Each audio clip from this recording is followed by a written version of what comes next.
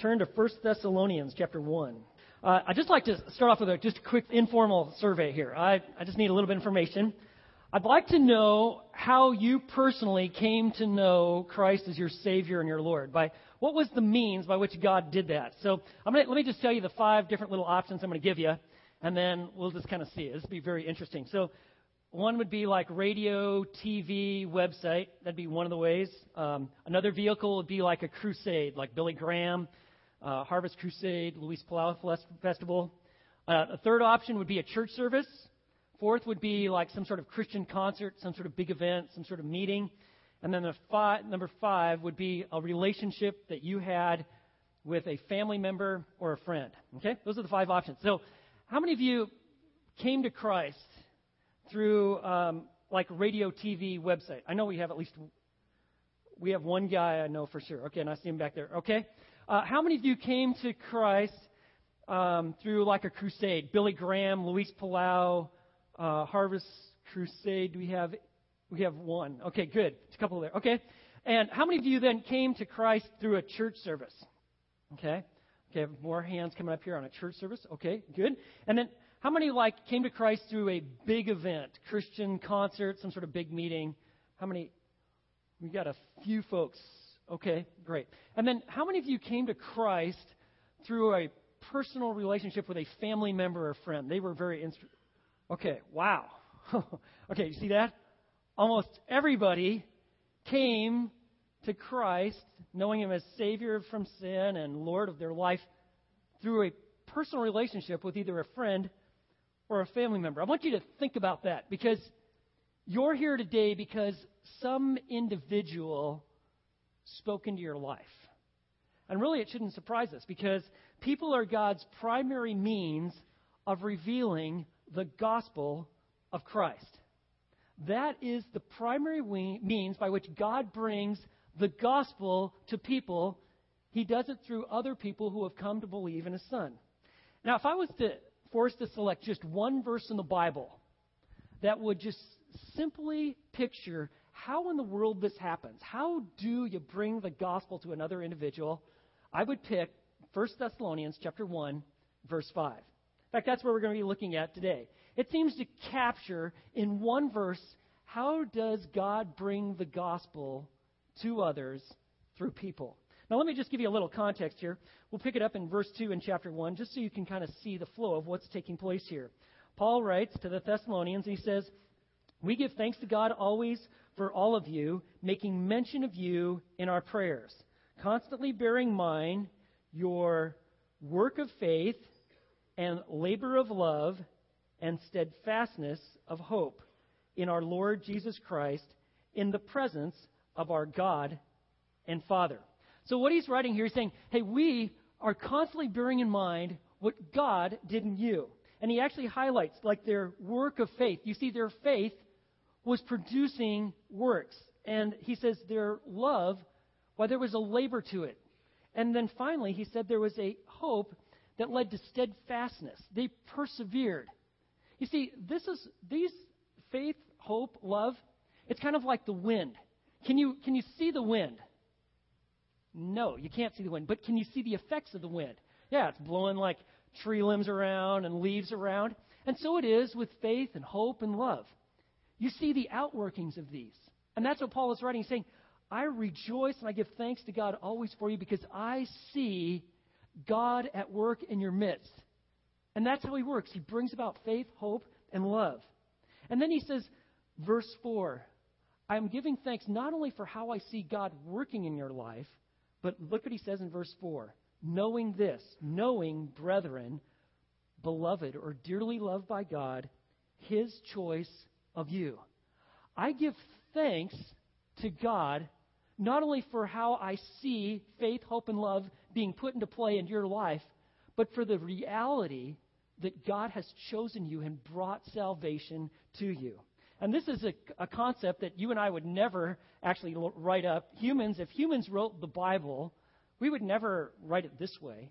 However, God is vitally involved, critically involved, in bringing salvation to His people, so much so that Paul says it's really an indicator of His choice, his selecting, by his sovereign grace, you to participate in his kingdom and to know Christ as Lord of your life. In fact, Paul writes about it in Ephesians chapter 1, verse 4, even before the foundation of the world, we know this, that God has chosen you to be in him. And so that's what Paul is saying here. Let's have no mistake about it. God is the one who brings about salvation through his people. In fact, he highlights it again in verse 4. It looks very much like faith, hope, and love being put into play in a person's life. But that is how God brings it about, but he uses people in that process. And so that's what we're going to be talking about today. God is bringing salvation to people he's drawing into his kingdom, but he uses people, just like we saw from our little informal survey, to do that. And what he's bringing is the gospel. The gospel is simply this. The word gospel means good news. It is the good news of all that God has done, is doing, and will do through the perfect life, death, and resurrection of Christ. That is the gospel. The gospel is not good instructions. It's not a code of ethics. It's not good advice. The gospel is the means by which God announces the world that he has accomplished salvation and relationship with himself through those who will believe in his Son. And so the word evangelism, it comes from the Greek word euangelizo, which has the idea that you share the good news, or you proclaim the good news. That's evangelism. And that's what he says. Evangelism is simply this. It is people who believe, who are sharing the good news about salvation from sin and authentic relationship with God for those who believe in Jesus Christ and trust him alone. And so that's what evangelism is. It is the sharing of the good news regarding Christ. The gospel isn't this. And oftentimes people think like, I'll believe certain facts about Jesus, like you accept it as a ticket that gets you into the county fair. And yeah, I got my ticket. I believe those certain truths, and I've got this little ticket. Actually, it is a relationship with Jesus Christ, the living Lord. Now, if God is the one who's producing salvation, one of the questions you've got to be asking is this. Well, then why in the world do we need to share the gospel with anybody if God is the one doing it? It's related to the same question like, why in the world do we even need to pray, right? If God's got it all figured out and he's going to do it, why pray? And the answer to those questions is this. It's through sharing our faith and praying that God actually incorporates us in the work that he is doing. This is how he has designed it. By sovereign design, he involves his people in the work that he's doing. And that is why we share our faith. That's why we pray. So how in the world do we go about this? How do we share the gospel with people? Well, that's what we'd like to talk about. And verse 5 nails it. Let me just show you a practical pattern of sharing the gospel of Christ. You can find it right there in verse 5. Notice, first of all, what he says, "For our gospel did not come to you in word only." Our gospel, sharing the good news about Christ, didn't come in just word only, but let it be known for certain, it came with words. They expressed their faith. Words are the vehicle of communicating about who Christ is, what he's accomplished, and how you can have a relationship with him. And so he is saying, we engaged you with words. It didn't come in word only, but it most certainly came in words. Now, what are some critical issues that must be explained and understood if people are truly to know Christ? Well, let me give you three. You can't sidestep these and like, well, I think I'll omit one or two of these. All three of these have to be known and understood if someone has truly comes to know Christ. The first issue is sin, okay? A person has to know what sin is. And sin literally means to miss the mark. It's falling short of God's standard of holiness, and it's failing to know God for who he is and how he's revealed himself. And that's what sin is. And so there's one of the Greek words for sin to mean to miss the perfect mark is where it came from ancient archery, okay? And in archery, you know what the object is, right? The object is if you're shooting at a target to hit the bullseye, or if you're shooting at game, okay, an animal, you want to hit and make the right perfect shot. If you should miss it, whether by an inch or a mile, It was called sin. It literally means to miss the perfect mark. You and I, we were created by God, for God. In fact, you were literally created in God's image. You have the capacity to know Him. He has designed humanity to experience relationship with Himself. And any deviation, any alternate God, any idol, any deviation, any sin, any mark of unholiness, any missing it is to literally sin. It's to miss the perfect mark. Now, some people are completely indifferent to God. It's sin. Some people are just passively indifferent. And some are actively, they're angry. They're just mad at God. They're calling themselves atheists. They hate God, and they'd like to use His name as slang or an emphasis in certain sentences. But it doesn't matter whether you miss by an inch or a mile. We're created to know God. And look at humanity. There is this God-shaped vacuum in every single heart, like Pascal spoke about. And we're trying to fill it. We want life. We want meaning, purpose, peace, joy. Those cannot be found apart from God. It is only in trusting and knowing Christ. And any sort of attempt that you try to fill your life, whether it be illegal, socially acceptable, socially unacceptable, by whatever means, whether you're just simply following after the lust of your flesh, you're abiding in some sort of world religion, it doesn't matter. If you try to fill the void that God created in your life for Him with anything but Him, it's sin. And sin has results in our life. It literally brings about our spiritual death. In fact, it's a condition we inherited from Adam. So like Romans 3:23 says, "For all have sinned and fall short of the glory of God." Guess what? All of us. Every single one of us. And sin has a consequence. Romans 6:23, the first part of that says, "For the wages of sin is death." Our lack of ability, our separation from God, a lack of ability to know Him, is an indicator that we're sinners. And sin is evident everywhere. You know where sin is most evident? In our hearts. We try to clean ourselves up on the outside. And we have like some behavior that we try to exhibit. But look what's going on in your heart. Look at the sort of things that you think about and the things that come to your mind and you dwell upon. You try to conceal that, but let me assure you, God knows. I was reading about this guy named Stephen Kingsley. And he's got this carpet cleaning business in Idaho. And this guy's got it figured out. What he does is he sets up the appointments with these prospective clients. And one of the things he specializes is removing pet odors, okay? And so, people are generally kind of skeptical, like, I don't really know. But sure, I'll have the guy clean one of my rooms, right? Or he'll show me how good his product is. And then I'll just send him on his way. So what he does is he goes in, he meets the people, and he says, well, let's see if you have a problem here. They try to make the room as dark as possible. And then he has this black light. Now, it's a pretty powerful one. And they turn it on. And sure enough, you're like every little dribble and drop from one of their pets and stuff it's all over the carpet. And it's like those crystals are kind of like glowing. And it's not only on the carpet, but it's on their furniture. And it's not on their furniture, it's on their walls. And it's not on their walls, it's even on their lampshades in some cases. And these people just like, they're like, whoa, whatever it takes. I want this done. One lady's like, absolutely, just turn that thing off. Whatever it takes, I want you to clean my carpet.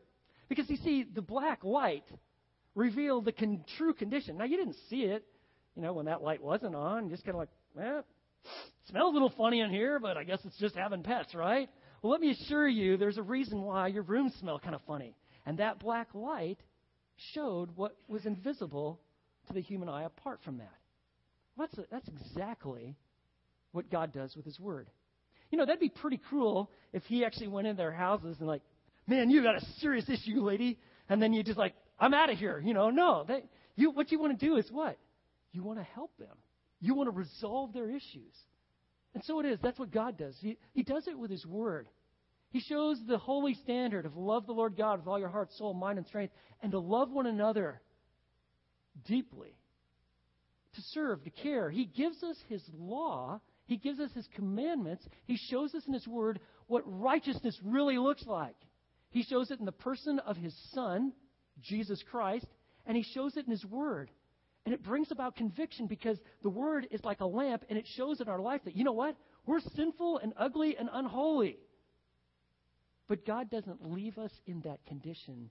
He points us to Jesus Christ, who can make us clean and wash us and make us white as snow, and to fill us with the presence of His life, to literally change us, to make us a new creation because we're united with Christ.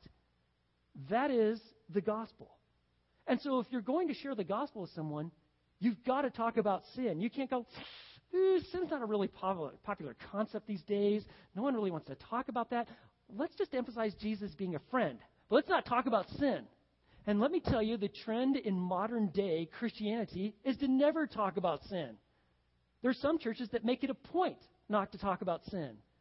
But if you don't understand that you're a sinner, you will never understand the second essential element to true saving faith, and that is Savior. You see, if you're not a sinner, you don't need a Savior, do you? If you're not drowning, you don't need a life preserver or any lifeguard to go in and rescue you, do you? No, you're fine. On the other hand, if you see your true condition, the little black light comes in and you see the wickedness of your own heart and how you really could care less about God and how you're on your own little self-designed system for life, well, then you see the need for a Savior. And that's what we have to emphasize. Jesus Christ is God's one and only payment for sin and means of knowing God. Like Romans 5:8 says, but God demonstrates His own love toward us in that while we were yet sinners, Christ died for us. Or John 14:6, Jesus said, listen, yeah, I know there's a lot of folks that say there's all sorts of different paths and ways to heaven, and that is PC, isn't it? But it just hasn't happened to be true. Jesus said, I am the way and the truth and the life. No one comes to the Father but through me. Do you want to know God? Seriously, or just kind of playing some games?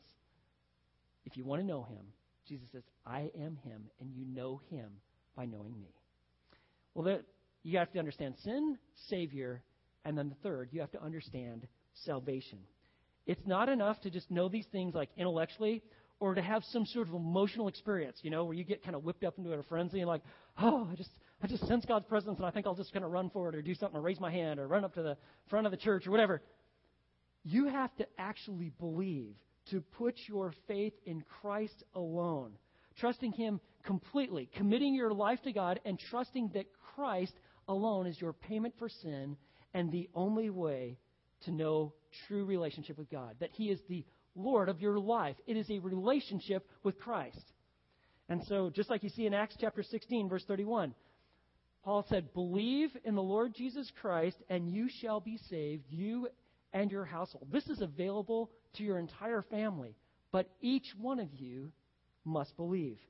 You must believe intellectually to understand these truths. You have to have, there's some emotion, there's a sorrow for sin, and there's a joy in God's grace and His mercy, and there is a volitional aspect to faith, and that is you're really submitting your will to God's. You're not adding God to your program. You're not becoming self-actualized. I will be the perfect person because I'll have this relationship with God on my terms. Never works that way. He's God, and He will be treated as such. And the Christian willingly submits to Him. Like it says in Romans 6:23, for the wages of sin is death, but the free gift of God is eternal life in Christ Jesus our Lord. You can't earn it. You can't buy it. There's no good behavior that you can do. You simply trust in Christ and you receive this gift by grace. It is not on your merits because salvation is of the Lord. So what we must do is we've got to be engaging in conversations about Christ. That's what we must do. We've got to talk with our words, just like Paul said, when our gospel came to you, it came to you with words. Now, that means that you've got to actually interact with people. What? I got to talk to someone? Yeah, you're going to have to interact with them. And when you find that you start building a relationship with someone, you start talking with them, you're going to find out that everybody has these giant felt needs. They have issues in their life. It could be relationship issues, issues with their spouse, their kids.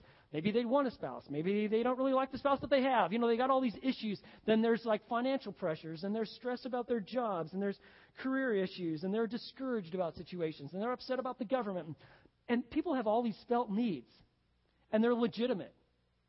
But we use these felt needs to actually start addressing foundational needs. about their relationship with God. You don't want to just put Band-Aids on symptoms, felt needs. You want to start addressing foundational needs, which will then in return give them the ability to truly address the felt needs that they experience. Friends, life is far more than just kind of like alleviating problems.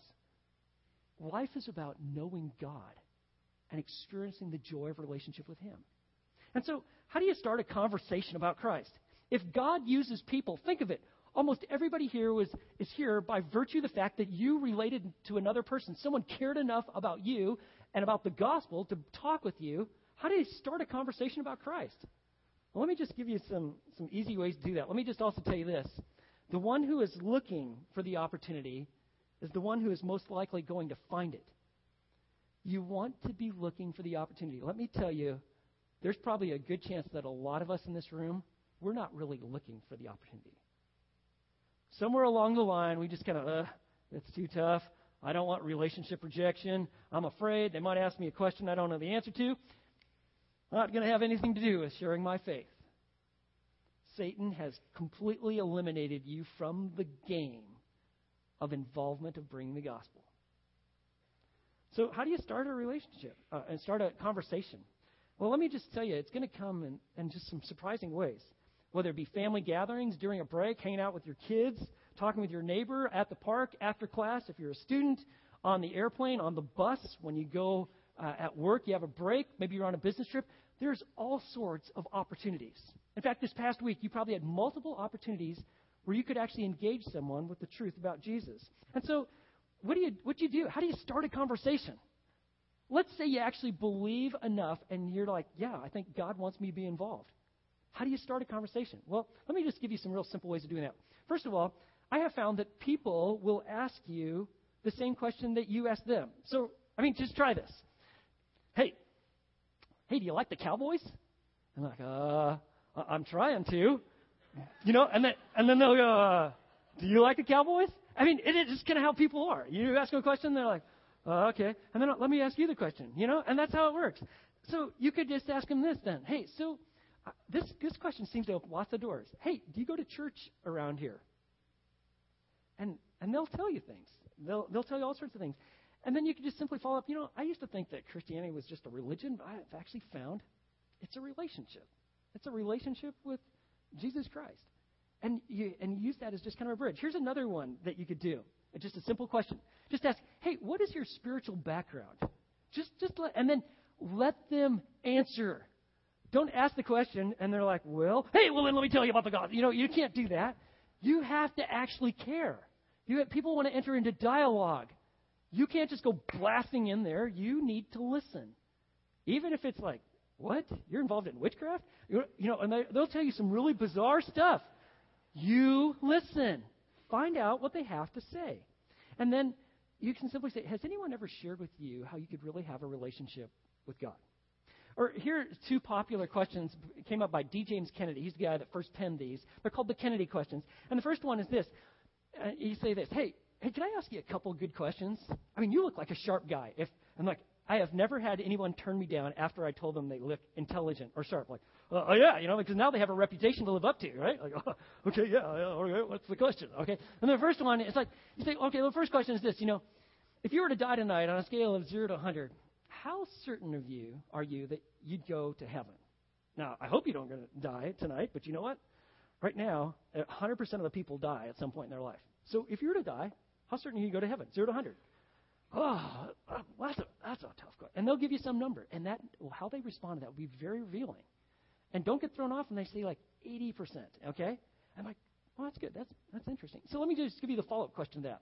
So if you were then to die and you were to stand before God and He should say, why I should let you into my heaven, what would you say?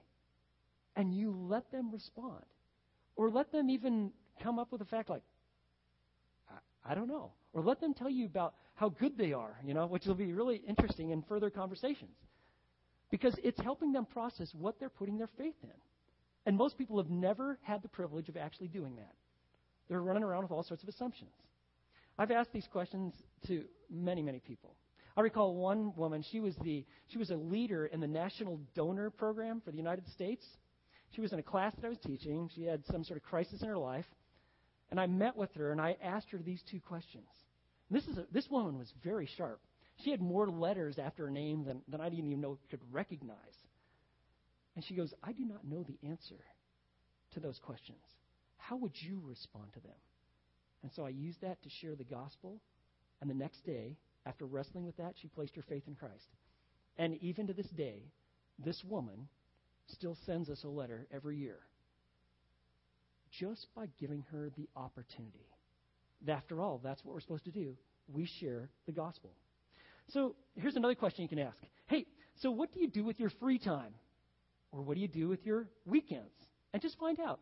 That could relate to the fact like, well, I've made church a priority in my life. Let me tell you why. Okay? So all we are, friends, get this.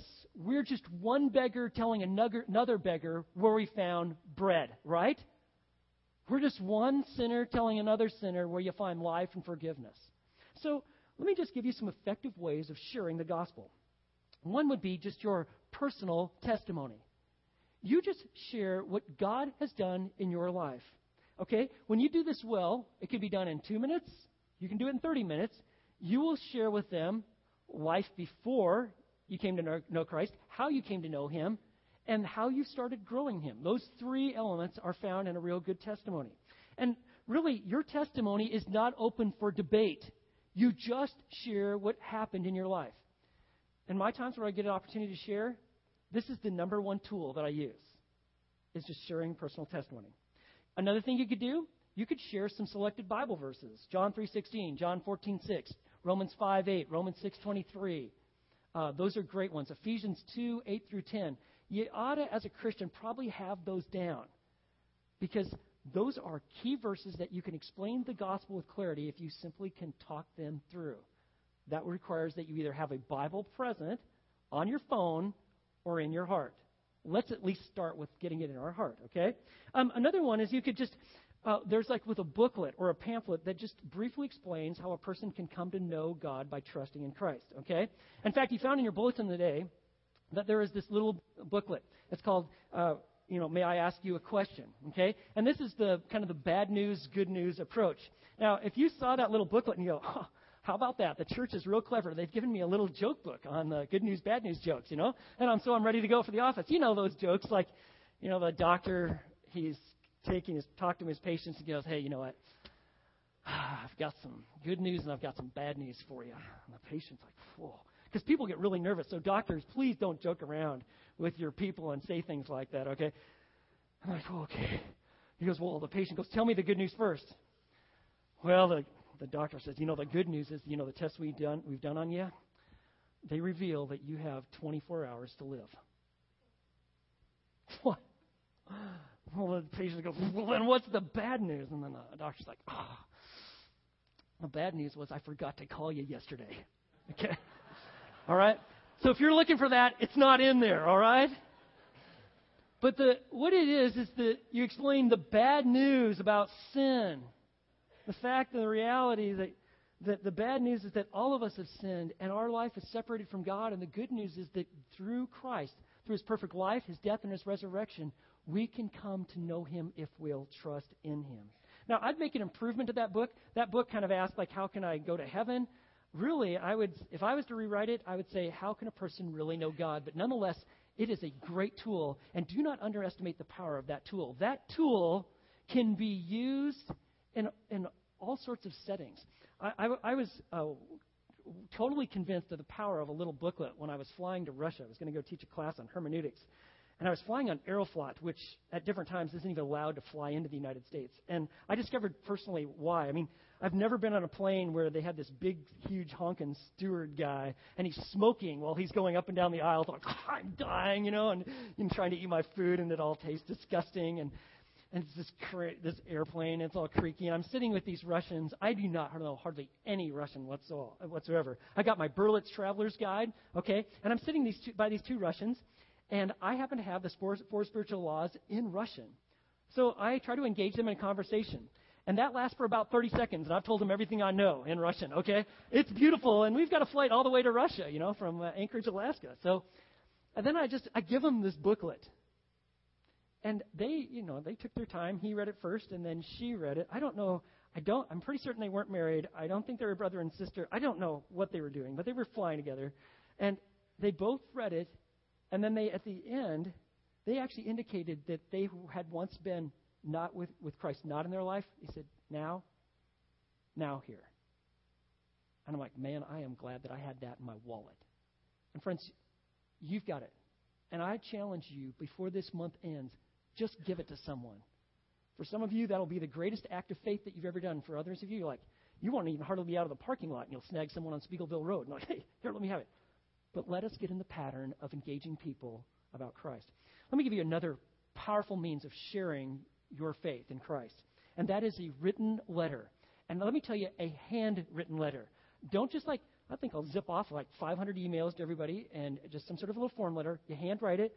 I have found this to be very powerful. I've shared my personal testimony with cousins, one of my brothers, with clients when I was in the workforce. And it is so powerful. You can write what Christ really means to you and why. And I'll just tell you, there was a gentleman, he was very concerned with his sibling who was passing away. And he's like, Grant, I have no certainty whatsoever that he knows Jesus. And that's what bothers me the most. What should I do? Because he's dying. I said, write him a letter. Don't type it. You write it by hand.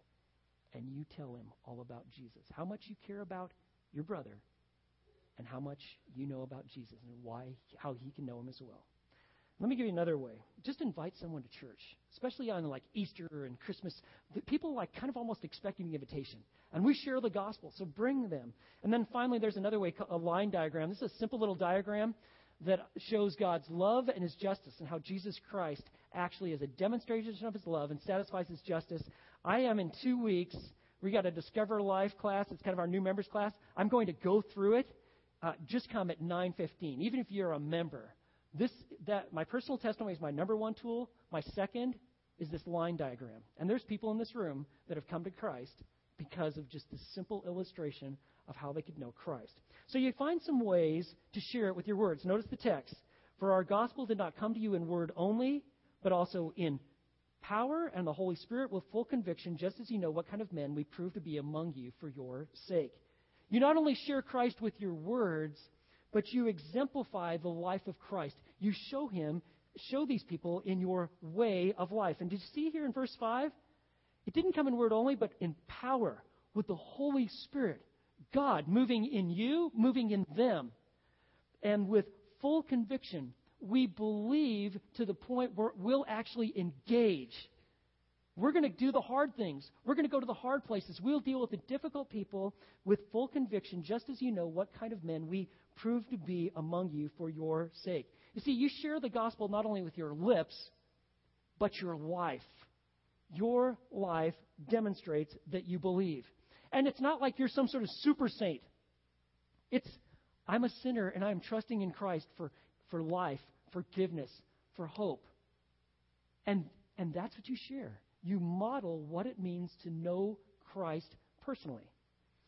But let me tell you, right now, many of the people that are out there that are non-believers, this isn't the kind of impression they have of Christians.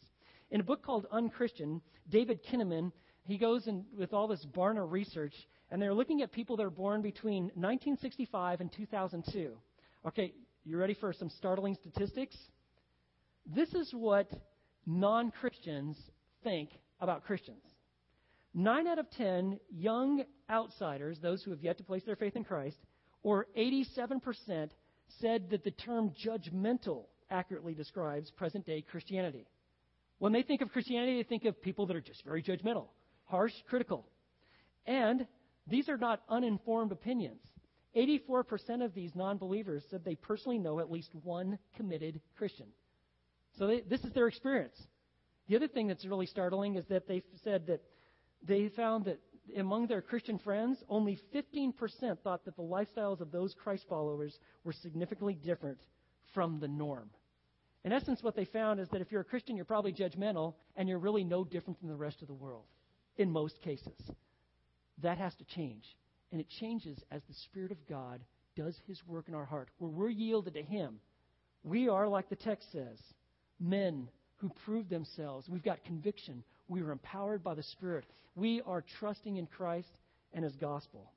So you don't want to undo with your life what you say with your lips. And how you live tells others what you truly believe. There was a guy by the name of Michael Green. He's an author. He wrote of his experience. He wanted to be a missionary in China.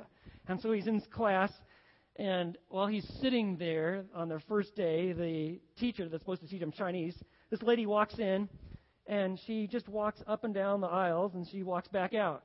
And they're all like, this is weird. Okay, what's going on? And then she walks back in. She goes, hey, did anybody notice anything special about me today? Which is a totally loaded question. Like, okay. And they're all like, oh, I don't know. You didn't even say anything. And then finally some guy goes, well, let me just tell you this. You had some wonderful perfume on today. And they're all like laughing, and this is the brown noser trying to get the A in the class, right? And then she goes, that is exactly right. She said, long before you learn Chinese well enough to share the gospel, you will share the gospel with your life. It will be like a fragrant aroma. That's what our lives are supposed to be like.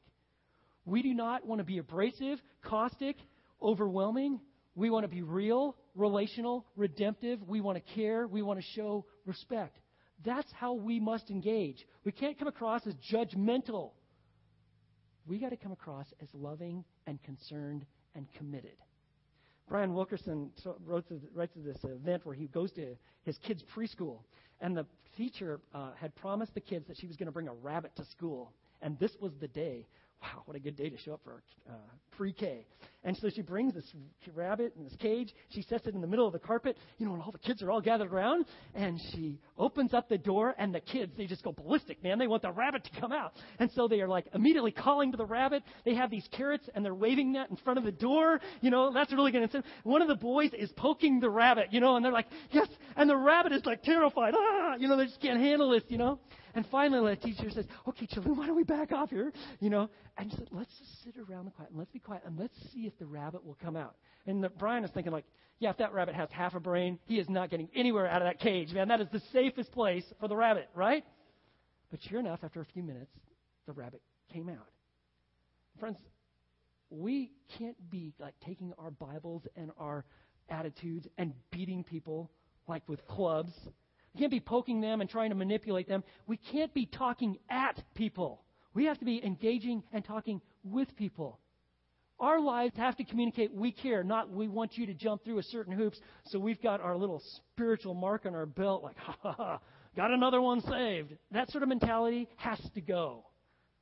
What has to come in is 1 Thessalonians 1:5.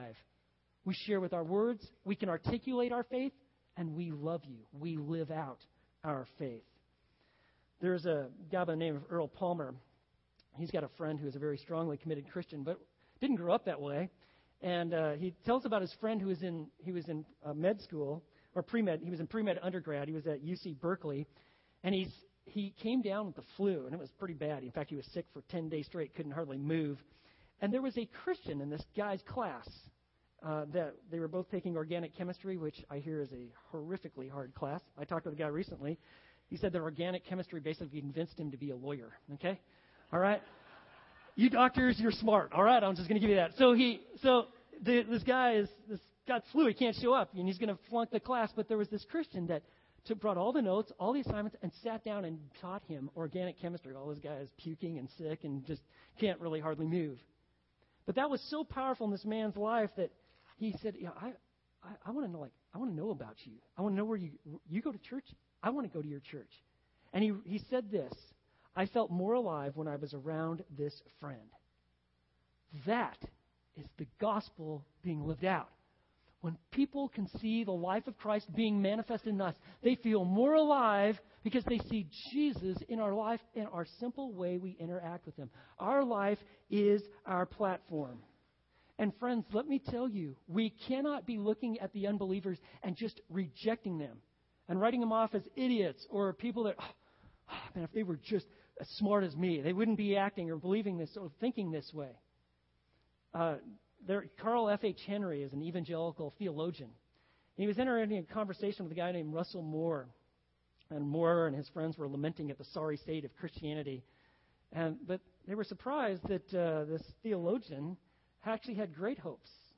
And he said this, there's real hope for the next generation. But the leaders of the next generation are probably pagans at this present time. Think of it, like Paul was actually Saul of Tarsus, a Christ hater and a rejecter. C.S. Lewis, Chuck Colson. These guys all were great rejectors of the faith, and God brings salvation, and He changes people from the inside out. I mean, think of it. Jonathan Edwards, the next Jonathan Edwards, he might be the guy with the Darwin little deal on his car right in front of you. The next Charles Spurgeon, he might be making a poster for a gay pride parade that's going to take place. The next Billy Graham might be drunk in some fraternity house right now. The next Mother Teresa, she might be managing an abortion clinic right now. God transforms lives. Does He not? Else why are we here? He does it, and He does it through people who bring the gospel. Bill Bright, the founder of Campus Crusade, said this: success in witnessing is simply taking the initiative to share Christ and to do so in the power of the Holy Spirit and leaving the results to God. And that's what we want to do. Friends, at Fellowship, we would like every believer reaching out to another person in need. Everyone reaching out to one. To pray for them, to demonstrate Christ's love to them, to share the gospel with them. And once you start doing this, would you write on your little connection card what you're doing if someone comes to know Christ? We'd like to know. We'd like to see what is the pulse when it comes to what we're supposed to be doing down here in terms of evangelism. That means we're going to have to overcome our fears, our pride. We got to be willing to risk this whole idea of relationship rejection. Hey, I thought we cared. I thought we're committed. So how do we share the gospel? We do it with our words and our way of life. We've got to be ready. We've got to be real, relational, and redemptive, pointing people to Christ. Now, people are God's primary means of revealing the gospel of Christ. And I'd like to have a young man join us here. Carl, there he is. Carl, why don't you come up here? I think all of you guys know Carl Hall Jr. About 4 years ago, Carl, we had the privilege of seeing you come to Christ. We had you baptized at Lake Waco. He's involved in our youth ministry. I asked Carl if you'd just share for a couple minutes a little bit about what sharing your faith looks like. You want to hold that close to you? Yes. Like you said, I came to know Christ almost 4 years ago. And after coming to know Christ, I really just had a desire to see people come to know Him. I would just see people, living in sin. And really, I would just be really grieved, to see them, not knowing Christ. So the Lord just put it in my heart to come out of my shell and to talk to people and share the good news with people. One of the things that I started doing is just hand to people gospel tracts, and trying to invite them to different things that I was doing, maybe if I was playing basketball or something, inviting them to just hang out, and spending time with people. And through just spending time with them, I would be able to share the gospel with them. And also another things I would do is I would give them Bibles and stuff, and just ask them if there's anything that, they need prayer for, and basically just developing relationships for them. But I would say that when I really developed a passion for evangelism was when I went on my first mission trip to England, which was back in 2009. And it was there where I really just met, spiritual darkness. You're talking about a nation that used to be a Christian nation at one point in time, but, has really just walked away from God, and everybody you meet there is, an atheist or an agnostic. You meet little kids, that are about 8 and 9 years old that are like, I don't believe in God. You believe in God? They just laugh, and I started to think, I was like, you know what? Our nation is going towards that same direction, and we don't even realize it. There's so many people out there that don't know Christ, and we just let them pass. We don't tell them. So I went back and I was like, I started buying gospel tracts and I started buying different books, that I could just hand out to people that, that were easy to read, for unbelievers. And I started giving gospel tracts to my coworkers and, or even customers that would come into the store. I would just look for different opportunities to share Christ, like one thing that a friend told me about, he sees people wearing like crosses, and, he'll be like, I like that cross that you're wearing. They'll be like, oh, yeah, thanks. Well, do you know what that means? And I actually tried that the other day. There was a kid that came in there, and he asked for an application. I gave him the application, and he had a cross on his neck. I said, I like that cross you're wearing. He said, thanks. I said, you know what that means? He said, no. I said, well, what do you think it means? He said, well, to me, it just means hard work, that I just need to work hard. I said, but do you know what it really means? And he said, no, I don't. I said, do you know who Jesus Christ is? He said, I've heard the name. But I said, well, that opened up the door for me to share about Christ. I said, you know what sin is? He said, well, kind of, And I said, well, you know what the bad things are, like stealing, lying, and cheating, and all those different things. And he said, yeah, I know what those things are. I said, have you done any of those things? He said, yeah, I have done those things. I said, well, those things, we're going to be judged for all those things that we did. All those things are bad, and, God is going to hold us accountable for all those things one day. The Bible says it's appointed man wants to die and then face the judgment. And when you stand before God, because you have done those things, you will be guilty. And then he said, oh, wow, I didn't know that, And I was like, well, but the good news is that Jesus Christ, came down. And he lived a life that we couldn't live. He lived a perfect life, never stole, never lied, never cheated, never even thought sinful things. He did everything that we couldn't do, because he loved us. And he died on the cross, and he rose again, so that all who believe in him can have eternal life. And then I, told him John 3:16, and he listened to what I had to say, and he finished filling out his application. He asked me a few more questions, and then he was like, well, before he left, he was like, thank you for telling me that. He was like, because I didn't know what this cross meant. He said, I always liked the way it looked, but I didn't know what it meant, He was like, thank you for telling me that. It means a lot more to me now, And, but that's just things that can happen just from simply sharing your faith, with others. And, just from doing evangelism and, just sharing my faith, God has just taught me some things, just about not being frustrated, realizing that salvation is a work of God. It's not up to me, to get people saved. It's just up to me to get people the message. It's God that, produces faith, and it's God that's going to, make sure that the results happen, but he doesn't want me to sit back passively. He wants me to be engaged with people, even when it might feel uncomfortable. And then another thing that he's taught me is just to have unconditional love for people. There's going to be people whenever you present your faith, we talk about Jesus, they're not going to like what you have to say at all. They might actually, just mentioning Jesus might make them very angry, or just mentioning sin might just throw them into some sort of frenzy, but we still have to love those people, that are hard to love. They're difficult to love, at times, but we have to realize we were once like that too. We were once angry towards God. We didn't want to hear that we were sinners.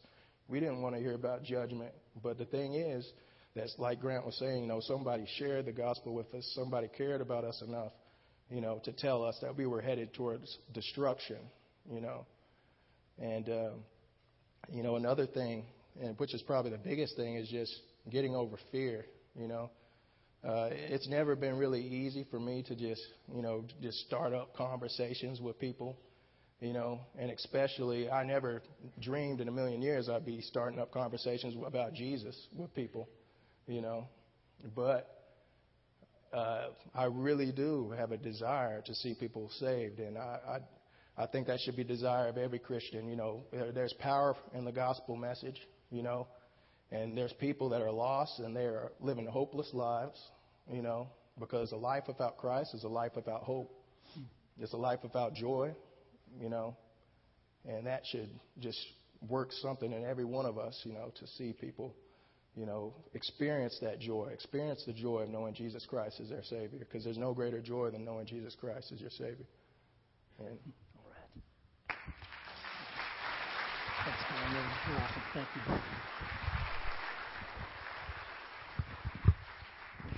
All right. Well, let's pray. Lord, this has been an amazing time. And you've got our full attention. And you have called us to go and to take the good news of Jesus to the people in our lives and in this world. So, Lord, would you make that a reality? And for those who perhaps have come here today who've never trusted Christ, would they simply pray with me and say, Lord, I turn from my sin. I get it. Christ is the Savior. And I place my faith and my trust in him. So, Father, would you continue the revolution you started with your Son, where you're continually bringing people into your kingdom? And we'd ask this, Lord, for your glory, and we pray in Jesus' name. Amen.